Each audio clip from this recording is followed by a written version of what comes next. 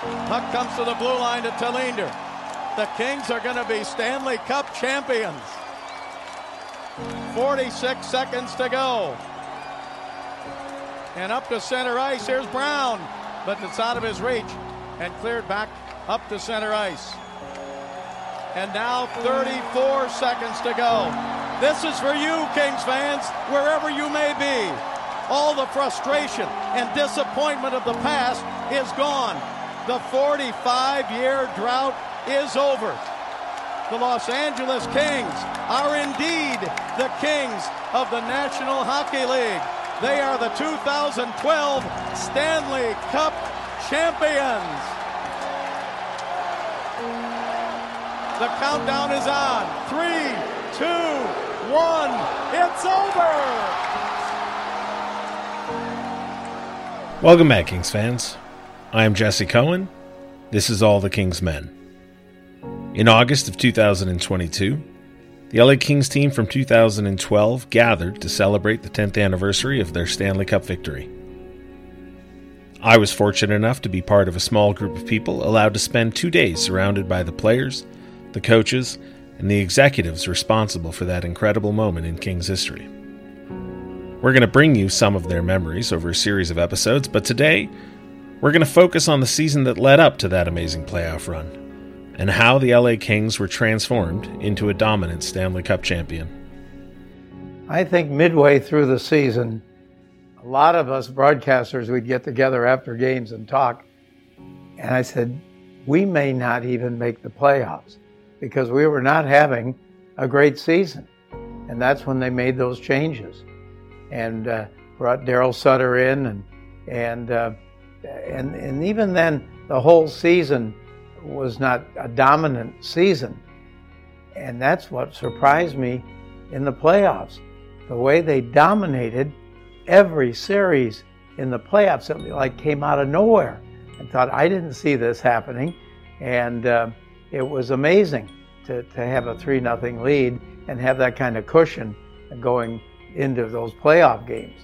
And it was just magical the way it happened, because we played some pretty good teams and we were jumping out to those 3-0 leads and playing with a lot of confidence. The voice you just heard was Bob Miller, Hockey Hall of Famer and former play-by-play announcer for the LA Kings. His concerns were echoed by Kings fans during that tumultuous season, and to fully appreciate just how shocking that 2012 Stanley Cup run was, and how much the team changed over the course of a calendar year, I believe you have to go back to the end of the 2010-2011 season. On March 26th, just 3 weeks before the start of the Stanley Cup playoffs, the Kings' leading scorer, Anze Kopitar, suffered a broken ankle that would take him out of the lineup for the rest of the regular season and the postseason. Over to Kopitar. Kopitar tied up there by O'Byrne and knocked down by O'Byrne. And Kopitar's down and still down. Ooh, get up, Anze. Puck taken left side, and it is... He's not getting up. He's not. No. Oh, my God. I mean, you never want to see anyone. Kings' leading scorer, Anze Kopitar, flat on the ice, tried to get up. Without their top center and leading scorer, the Kings forced the San Jose Sharks to 6 games in the 2011 Western Conference quarterfinals, but ultimately were defeated in overtime when Joe Thornton scored the series-ending goal on Staples Center ice. Behind the Kings' net, brings it back out, far side, Thornton, they score! Joe Thornton and the Sharks win the series in overtime! His biggest goal is a shot. Former Kings forward and 3-time Stanley Cup champion, Justin Williams. I don't fault anybody in their celebrations for anything. I don't think there was anything extra in there. But seeing someone celebrate on your ice especially is something you got to take and you got to eat and you got to live with until the next chance you get. The Kings would only have to watch an opponent celebrate a playoff series win once in the following 3 seasons, winning the Stanley Cup in both 2012 and 2014, and reaching the Western Conference Finals in 2013. The changes to the roster and coaching staff during the 2011-2012 season had their impacts, but the foundation for that success was laid years before. Former LA Kings assistant general manager Mike Futa. Dave Taylor had some really nice pieces in place. Like, you come into a situation and you've got Anze Kopitar and you've got Brownie and you've got Quickie, right? And then our job is to kind of surround it with character. And I think that's part of the special part. I know for me, and that's part that Dean and I really hit it off with Mark Yannetti, was the ability to identify some kids and stuff that I've known that were going to just blend in from a character standpoint, aka like a Kyle Clifford, and guys that probably were a little less on the list, but you just knew that they were going to be able to fit in this format. Former Kings forward Kyle Clifford. Looking back, I always felt like we were a tight team. Even the year before, I felt like we had the identity, we had the players, and I mean, obviously making the big off-season acquisition with Richards was a big splash and a huge help to our locker room, and it just solidified our culture. On June 26th, 2011, the LA Kings acquired Rob Bordson and Mike Richards, the captain of the Philadelphia Flyers, for Wayne Simmons, Braden Shen, and a second-round draft pick. Just 3 days earlier, the Kings had traded veteran Ryan Smith to the Edmonton Oilers for Colin Fraser. Fraser had been a member of the 2010 Stanley Cup winning Chicago Blackhawks and recalls the elements that helped the Kings earn their postseason success. They traded for Mike Richards. You have Jonathan Quick in net. You have Drew Doughty. You have Anze Kopitar. You have Dustin Brown. You have star players. And then coming into the team as a guy that didn't know anybody, and they welcomed me right away with open arms, made me feel really comfortable. The winning teams truly are the tightest teams. And right away, I just felt, this cohesive unit of a team. They made me feel very comfortable as an outsider coming in. And, when you have those superstar players and then unselfish guys that kind of work together, it's kind of a good recipe. A running theme of our conversations with the members of the 2012 Cup-winning Kings was the strength of the organization's culture. Rob Laird served as a scout for nearly 3 decades in LA and spoke about 2 players that had a tremendous impact on that culture: Jarrett Stoll and Matt Green. Dean brought those 2 guys up fairly early. So we had an opportunity to, further look at them and share our opinion. But I think Dean was really on to those 2 guys. And, we gave him a really good hockey player in Lubo. And he was an excellent player for us. But that just created so much of the culture. It's an overused word in hockey, but those are 2 culture guys. Mike Futa also had kind words for Jarrett Stoll and Matt Green. That trade is probably the most underrated trade in the history of the LA Kings for me, because it's one thing to change culture, but those 2 guys walked the talk, and they became, they're not only probably some of the best human beings I've ever met, but their leadership ability was just off the charts. The leadership ability of Stoll and Green wasn't limited to their on-ice contributions, as even Kings COO Kelly Cheeseman recognized the 2 for their impact on the organization. 10 years later, and the impact that those 2 have, and they still have every day, and I'm in awe of their work ethic now, their focus and their tenacity, and the time I get to spend with them now off the ice, you see that work ethic and that passion, and even what they brought to this team this weekend to make sure that this group was taken care of and had the moment to have this reunion. And I'll never forget, in our first couple planning meetings, Matt said to me, second place teams don't get a chance to have this moment. When they lost in Edmonton, they always thought we're always gonna be together, we're gonna get back together, and we're so close, and they haven't done it because second place teams don't get to do that. If the veteran players were responsible for the established culture in the locker room, who takes credit for changing the way they played on the ice?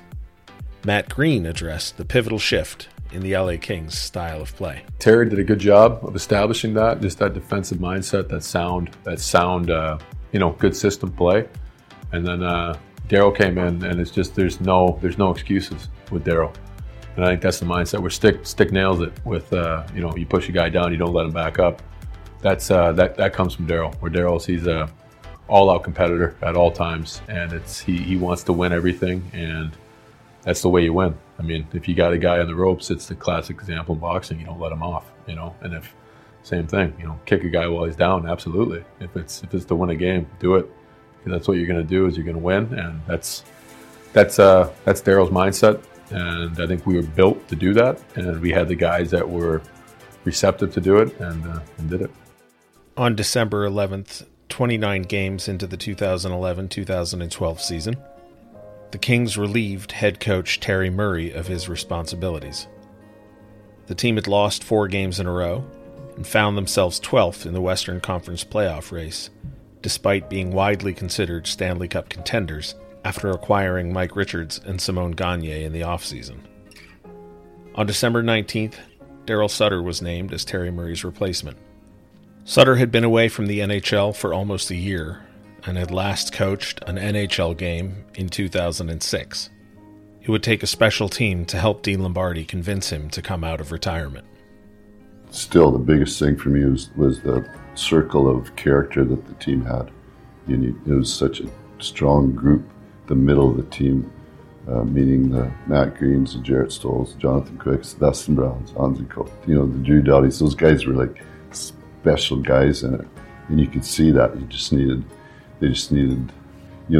I thought they were, quite honest, I felt they were very well coached. I thought Terry Murray had done a really good job of bringing them back to understanding what it meant to be a strong defensive team. I just thought the way the game was being played at that time, the game had to be a possession game, and I think that once that became instilled in them, then away they went. Former Kings forward Brad Richardson. We had a great group of guys, and I think that Europe thing was tough. We played in like Kansas City or something, then we were in Vegas, and then we were in Europe, and then we came back and played on the East Coast still.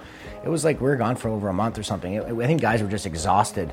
So it didn't lead to a great start, and I think, having that kind of wake-up call, bringing Daryl in, we're like, we got to turn it on here. And then Daryl, obviously, with his, the way he commands respect and the way he makes you, have your best game every night, I think that really changed our team. The team had just changed the way they were playing a little bit, and everybody had to buy into it, and they did. And I wasn't that familiar personally with any of the players. I'd known Colin Fraser from playing for my brother in Red Deer, but I'd coached a lot against Matt Green and Jarrett Stoll from the Calgary Edmonton days, but other than that, I didn't know the team. It was an impressive group.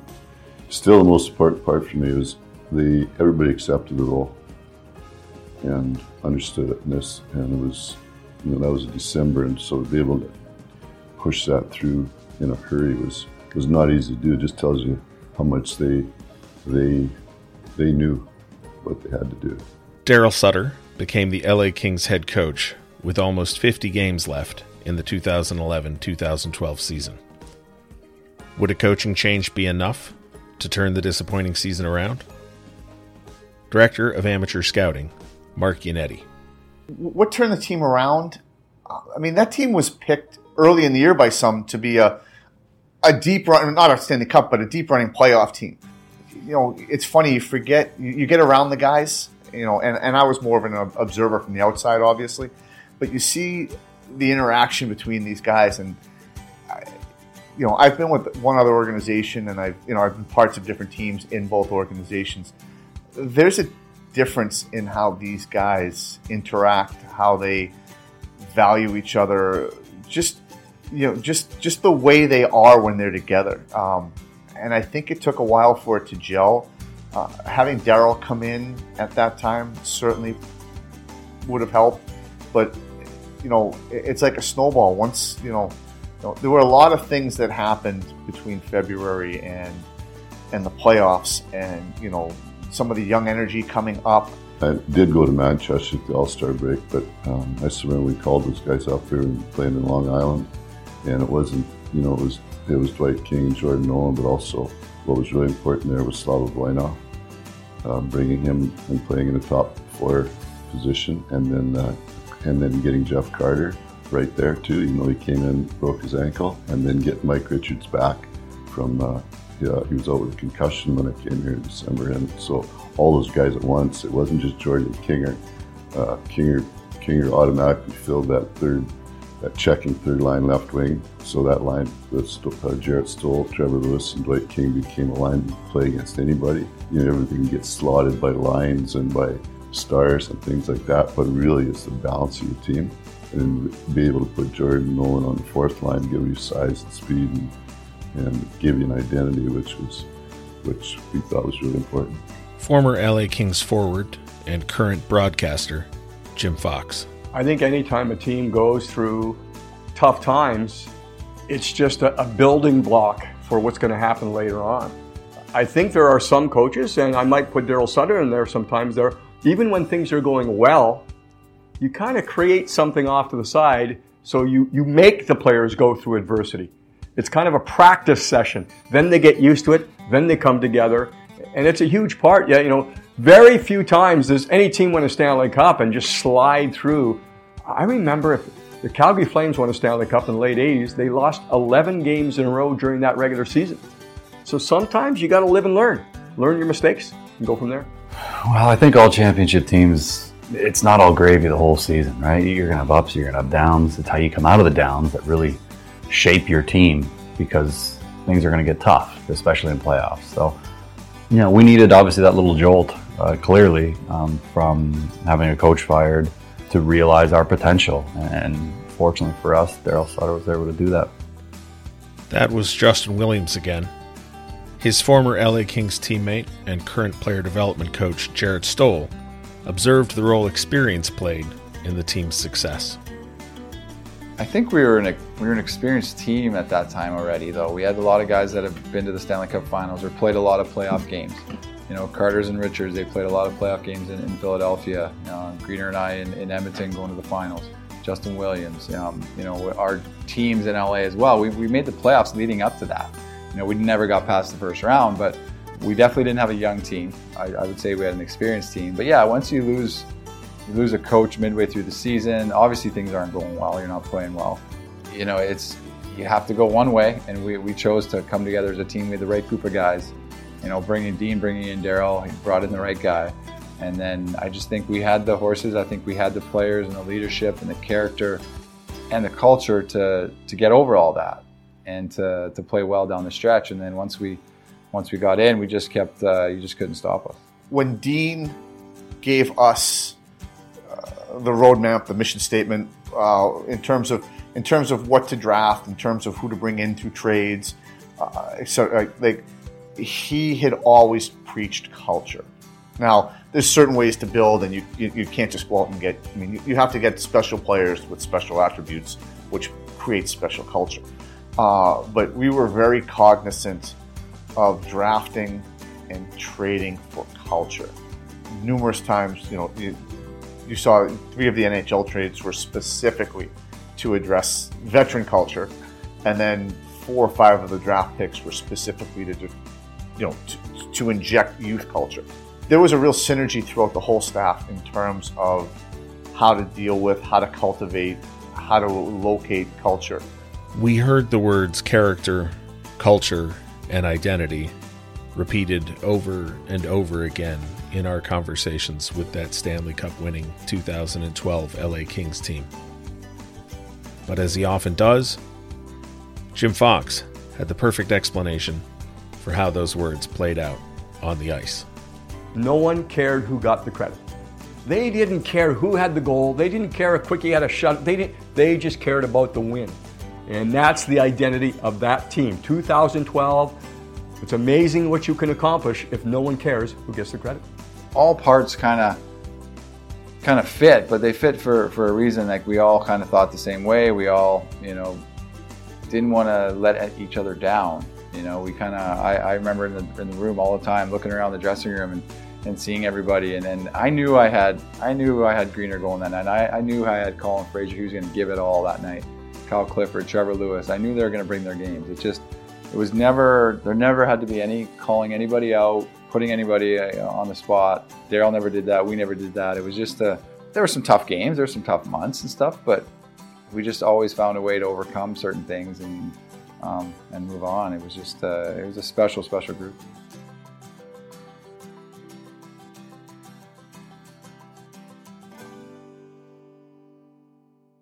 Hope you enjoyed that, Kings fans, because that is just part 1 in what will wind up being, I think, a 5 or possibly 6-part series.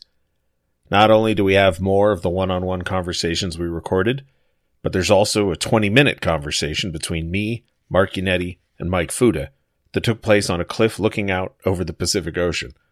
And I swear I'm not trying to brag, but getting to be a fly on the wall at this celebration is easily the coolest perk I've ever gotten from this job.